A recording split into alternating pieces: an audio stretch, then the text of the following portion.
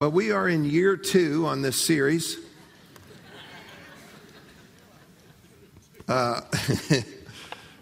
Actually, it's just kind of the overarching banner of this, real life. And so we're continuing on real life. And tonight, I'll go ahead and shoot to the chase here.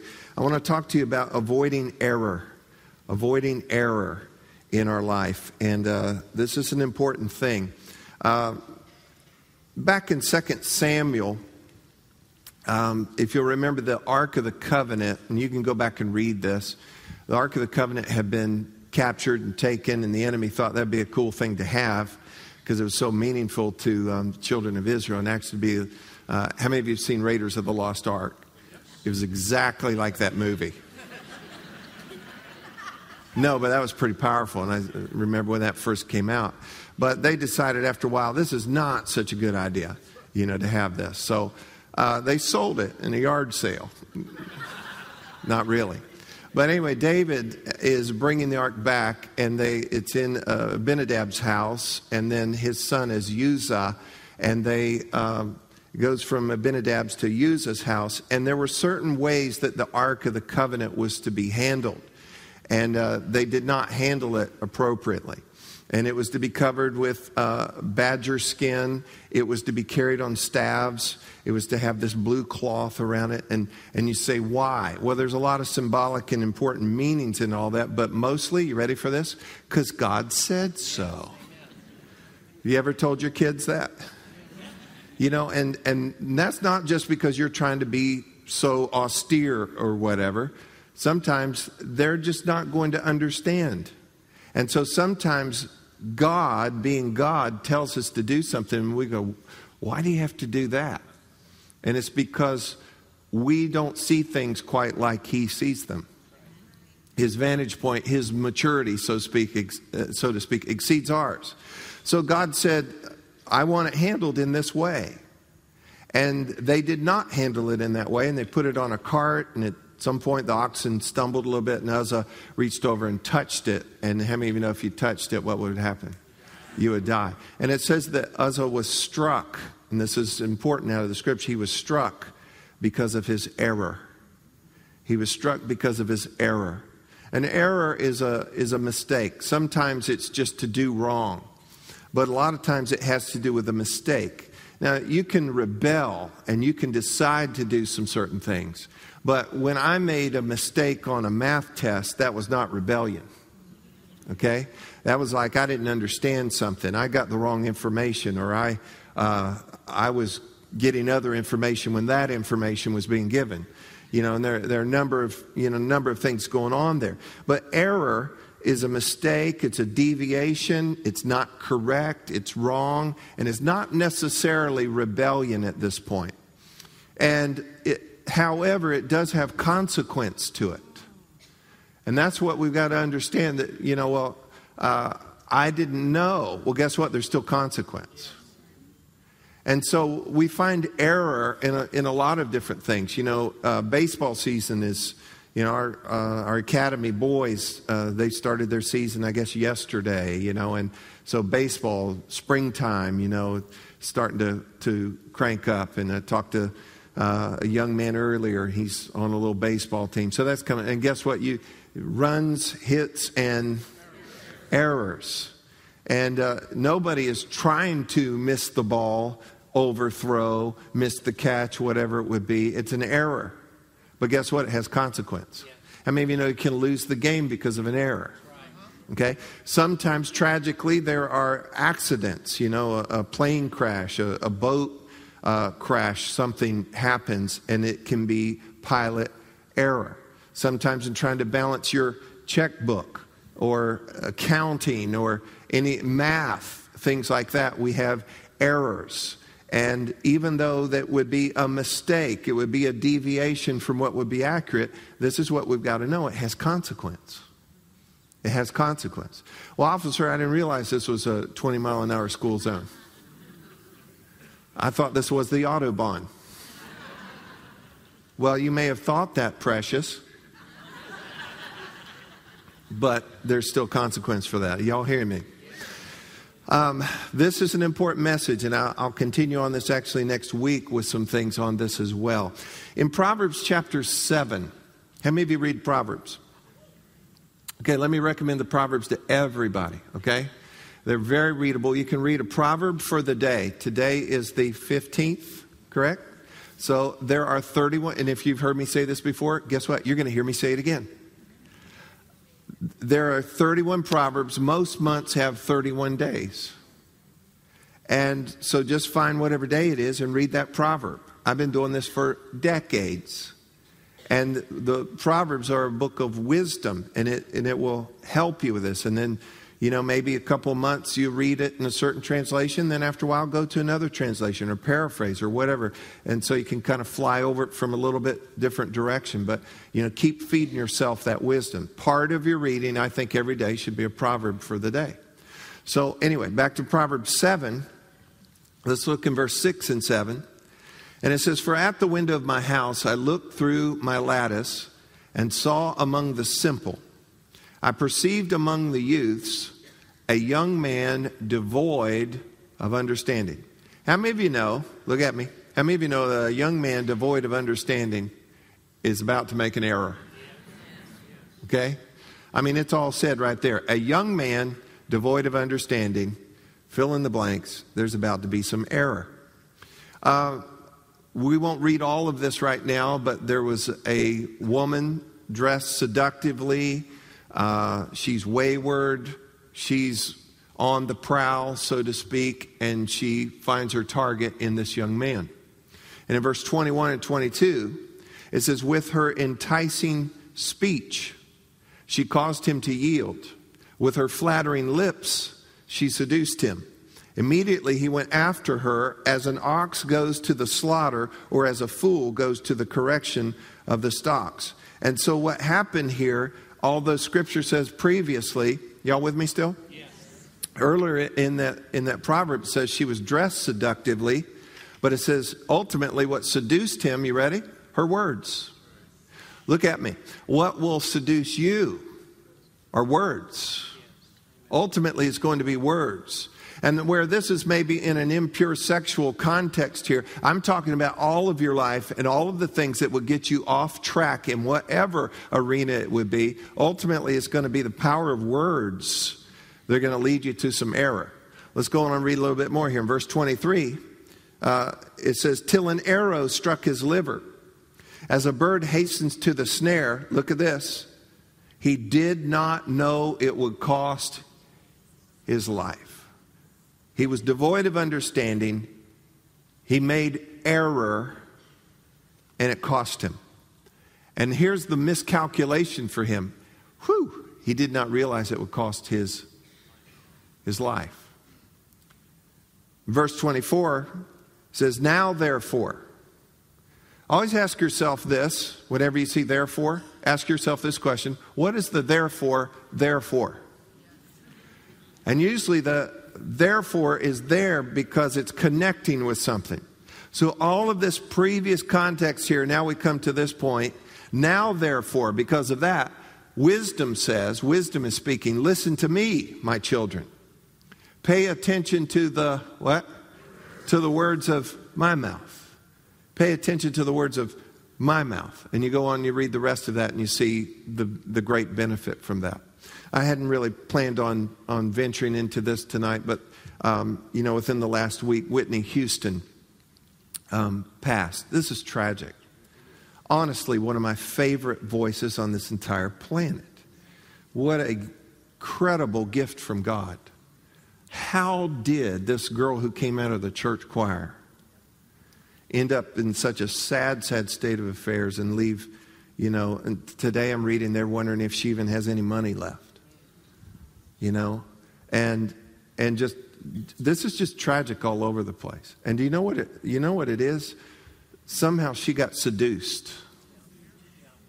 Somebody said this would be okay. You need this. You deserve this. This won't matter.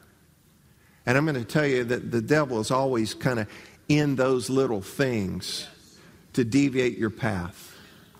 I don't think everybody knows they're listening to the enemy, but the enemy will just move in different ways and use different people and different things in such a way that it got her off the path. Somebody said, this is okay. Try this. Do this. It'll be all right. This won't matter. And guess what? You're not exempt either. That's right. And all of those things are meant for your destruction.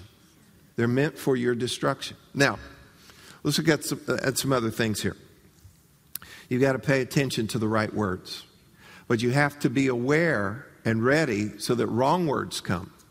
That when wrong words are there, that you can discern the wrong words. And so that's part of what I want to talk about tonight. In 2 Corinthians chapter 11, verse 3, the Apostle Paul says, but I fear. Yeah, the Apostle said, I fear. I fear lest somehow, as the serpent deceived Eve by his craftiness, so your minds, everybody say my mind. My mind, I said your minds. I maybe have a couple of minds. It's true. So your minds, say my mind. There we go. So your minds may be corrupted from the simplicity that is in Christ. And the word simplicity there means pure and undivided devotion. And so what Paul is fearing here, what he's afraid of here, is that Satan would somehow deceive us the same way that he deceived Eve. And if we think back to the garden, how did Satan, who took on the form of a serpent, how did he deceive Eve? Words. Go ahead and say it. Words. Words. Words. He slithered up and he started to take exception. Did God really mean that? That really wasn't what he was saying. And there's always this little twist and some partial truth thrown in. And then, the fall started, and as soon as the fall started, everybody starts pointing at everybody else. And Adam said, where are you? Where were you? Understand this, and this always sticks out to me. Whenever God asks a question, he's not needing information. When God said, Adam, where are you? He knew where he was. Okay? It was not a geographical question. And Adam said, well, I hid myself because I was naked. He said, who told you were naked? He said, you ate of the tree, didn't you? And God knew all this. He said, well, yeah, but that woman that you... See, here's what happens. We start pointing away from ourselves. That woman that you gave me, she cooked this thing for me, said, eat it. And it was her words too, and her influence.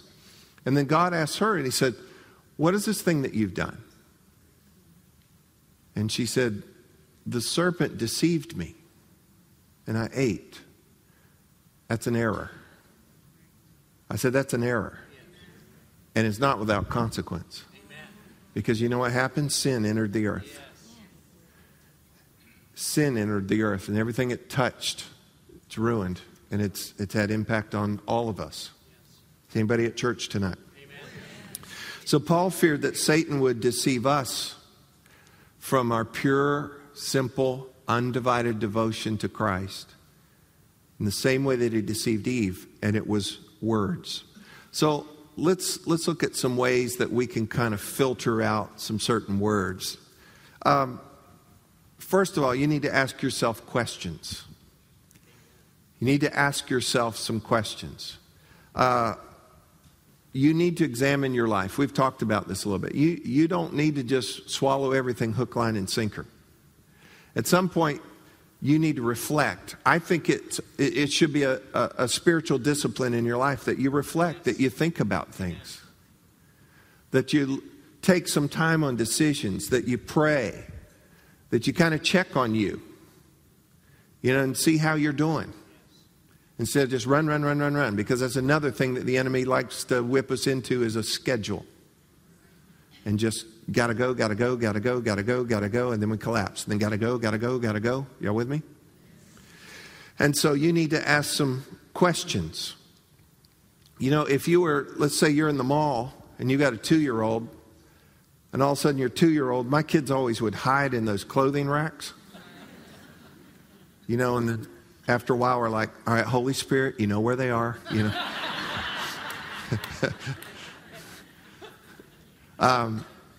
But what if one of them went into one of those clothing racks and then came out with half a sandwich eating it? Would you just let him eat it? No. You go, where'd you get that? What are you doing? But see, we go through life and we let our kids go through life and our loved ones go through life and they're eating stuff. They don't know where it's from. We don't know where it's from, and you know what? We just don't say anything. And there are a lot of things that we just need to question. We need to ask yourself these kind of questions. Who told you that? I mean, talk to yourself. Who told you that? Why do you think that? Why do you believe that? Where do you get your information? Don't just swallow anything and don't just follow anybody. You know, I had a conversation with a person the other day, and the Bible also said this: foolish and unlearned questions avoid, knowing that they gender strife. So sometimes you don't get into a big discussion with people on things. And it had to do with some theological things. And they loved Jesus, but their take on some things was far from being biblical. And so I just inserted just a few thoughts, but I thought, you know, this is not my place. I don't know that I have that entrance. And this guy believes this, and he believes this. And you know what? So you don't get into all of that. But in my mind, I'm thinking, who on earth told him that? Where'd you get that? Are you hearing this? Well, we can't be boss of everybody, but we sure can of ourselves. And I think you would do well to square yourself up sometimes or sit yourself down and say, why do I believe this? Why do I think like that? Who told me that? You know, I may have shared this story with you before, but my grandma, her name was Nola May. Anybody here named Nola May? It's not a real popular name anymore, but she baked everything. She made her own noodles, made her own bread. She was always baking. I was always eating dough. Loved it. She'd chase me. You're going to get worms. So it wasn't until I was 20 or so I realized I probably don't have worms. You know, I just thought, this is so good, I don't care, you know. Just stuffed it in my mouth. She made her own pie crust. She was always baking and gardened and all that stuff. And I just loved being around Grandma because she's, always eating, never idle. She's just always working, doing it. She made pies, awesome pies. And it wasn't like the filling out of a can. It was stuff that she had canned and stuff. Just good stuff. And my brother and I were eating a piece of pie one day, and she leaned over on the table and she said, "Don't eat that crust, it'll kill you." Well, about 4 years later, as my brother is finishing eating the pie, surgically removing the filling, my mom said, "Terry, why don't you eat crust?" And he looked up at her and said, "Grandma said it'd kill you." Where did he get that? Grandma, words. Are you seeing this? And that's very light, but you believe some things, you think some things, you decide some things that actually, you ready, are error. They're error. And we've got to kind of zero in on this. So let's look at a couple ways we can avoid this. A big problem for us as believers. Do we have any believers in the house tonight? A big problem for believers is we've stepped across the line and said we believe. Everybody has within them the mechanism to believe. And when we become believers, we decide to believe. Believing is a decision. And we kind of turn that mechanism on full speed ahead. But here's the problem with that. If you don't have discernment, you become gullible. You become vulnerable. And let me just say this, Christians. Let me draw this for you. Just because one of these is on a business card, the Christian fish, well, my fish is mutated, okay? Pray for my fish. You cannot believe how many scams and things go through believers. There people know that Christians are an easy touch. You be careful. Listen to me. You be careful with Christian television too. And just because somebody says, "Thus says the Lord," it's a whole nother message. Does not necessarily mean that "thus said the Lord." Okay? And God does not speak apart from His Word in that it's something that cannot be tracked back to His Word. So be careful with these kind of things. Christians are, there's still people passing around the petition from Madalyn Murray O'Hara. How many of you seen that before?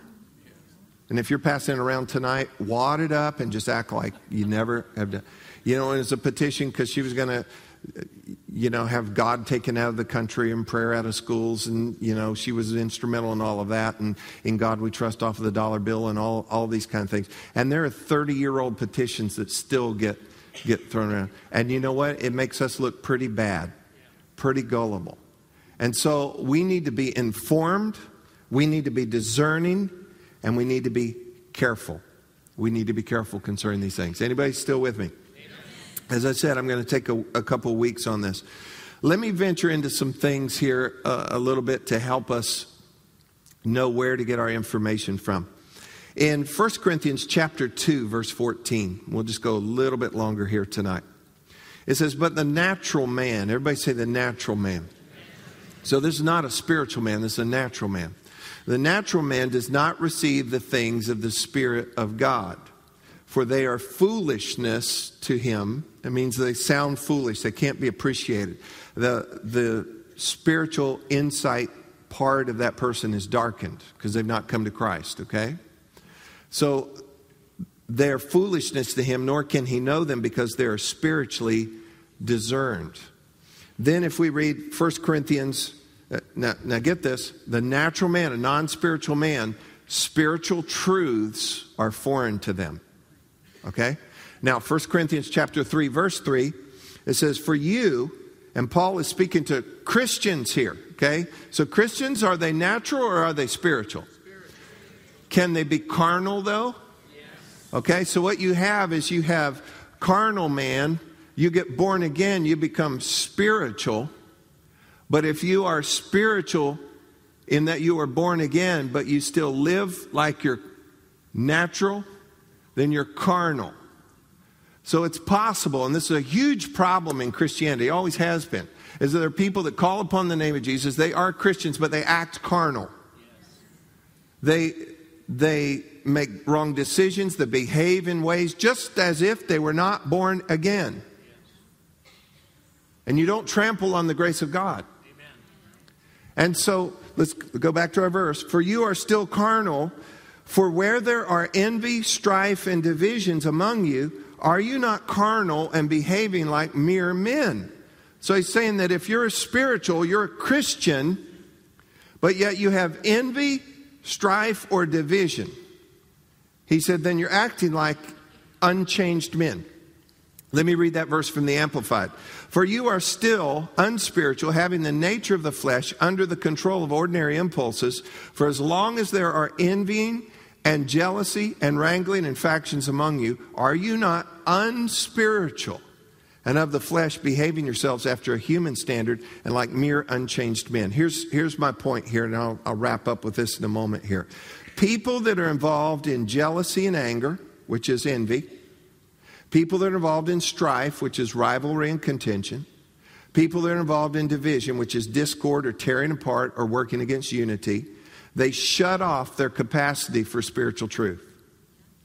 So, and it can be temporary. But how many of you know that you can be loving Jesus and then you get into strife? How many of you know you don't feel as spiritual and joyful? Come on, 3 of you. You can be loving Jesus and then you get jealous about somebody. That's right. Well, who do they think they are? How come they get to... And you get that in. Or division, you work against any kind of unity in your family or wherever it would be. You're at odds. Envy, strife, divisions. it shuts off your capacity for spiritual things. Are you hearing me? So you can be a Christian, you can love Jesus all day long and for the last 30 years. But once you get yourself over into, and I don't think the list is complete, envy, strife, and division. I think there's probably other things suggesting it. Once you do that, you ready for this? You shut off your capacity for spiritual truth. And you know what you're open to now? You're open to every other thing because you don't have capacity now for the real truth. Now, people that are natural, they can tell you how to plant begonias and fix your lawnmower. They can tell you how to do this and how to fix that and how to do that. But listen, when it comes to how to live life, how to raise kids, how to make it through tough economies, how to deal with these situations, that disappointment, those kind of things, we need some spiritual truth. And so we can't get our information just from anywhere. So follow this. If we're going to avoid error, and we want to, if you're going to avoid error, don't get into envy, strife, or division, or anything of the flesh like that. Just don't. What if I do? Get out. Have you ever taken a wrong turn, ended up, wrong exit, and then got in the wrong place, and people are coming out to see you because you're in the wrong place? How many of you know you don't get out and say, hey, y'all? How many of you know at that point we're like,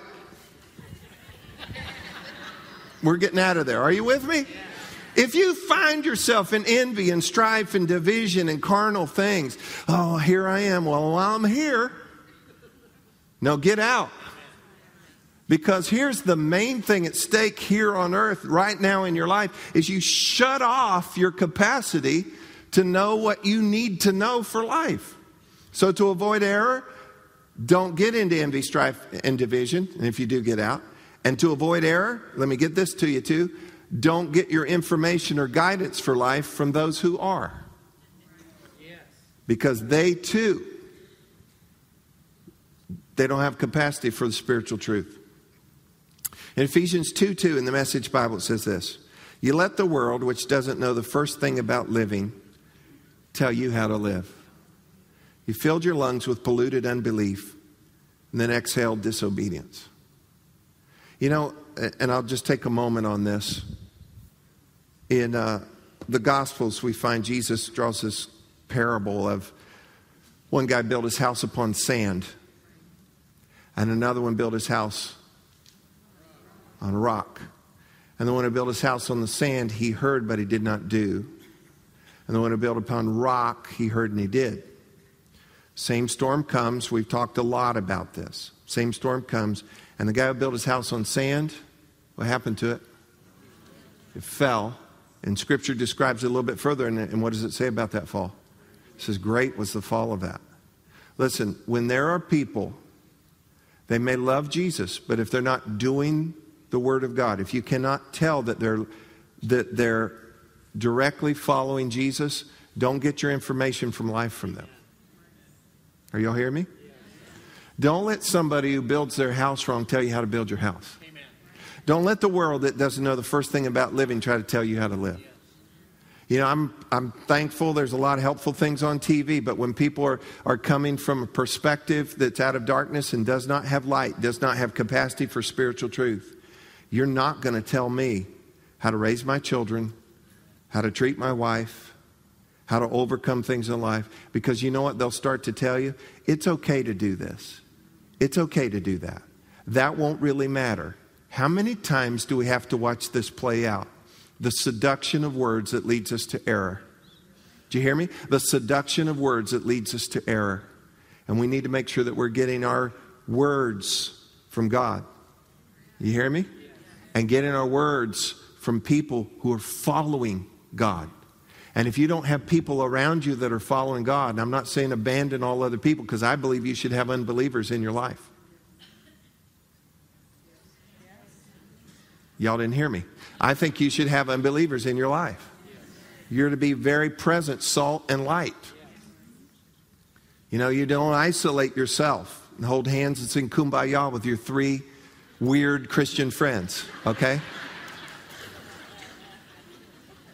That is not the goal. But where do you get your information from? You need to get your information from God, through godly people, through God's Word. Amen? So that we do not live by the seduction of words that leads to error. Because with all error, there is consequence. It does come off your grade. It does affect your life. And we're going to talk more and more about this next week. But I want you to start asking yourself questions. You're going to hear stuff on TV. You're going to hear stuff from people at work. Well, we just do this and we just do that. Or that's okay. Don't worry about that. And guys, we'll be talking about it on High Call too. I'm telling you, there's things that guys are saying, that's okay, it doesn't matter. I'm telling you, it matters. There's poison out there that people are saying it's okay to drink, and it is not. It is not. It is not.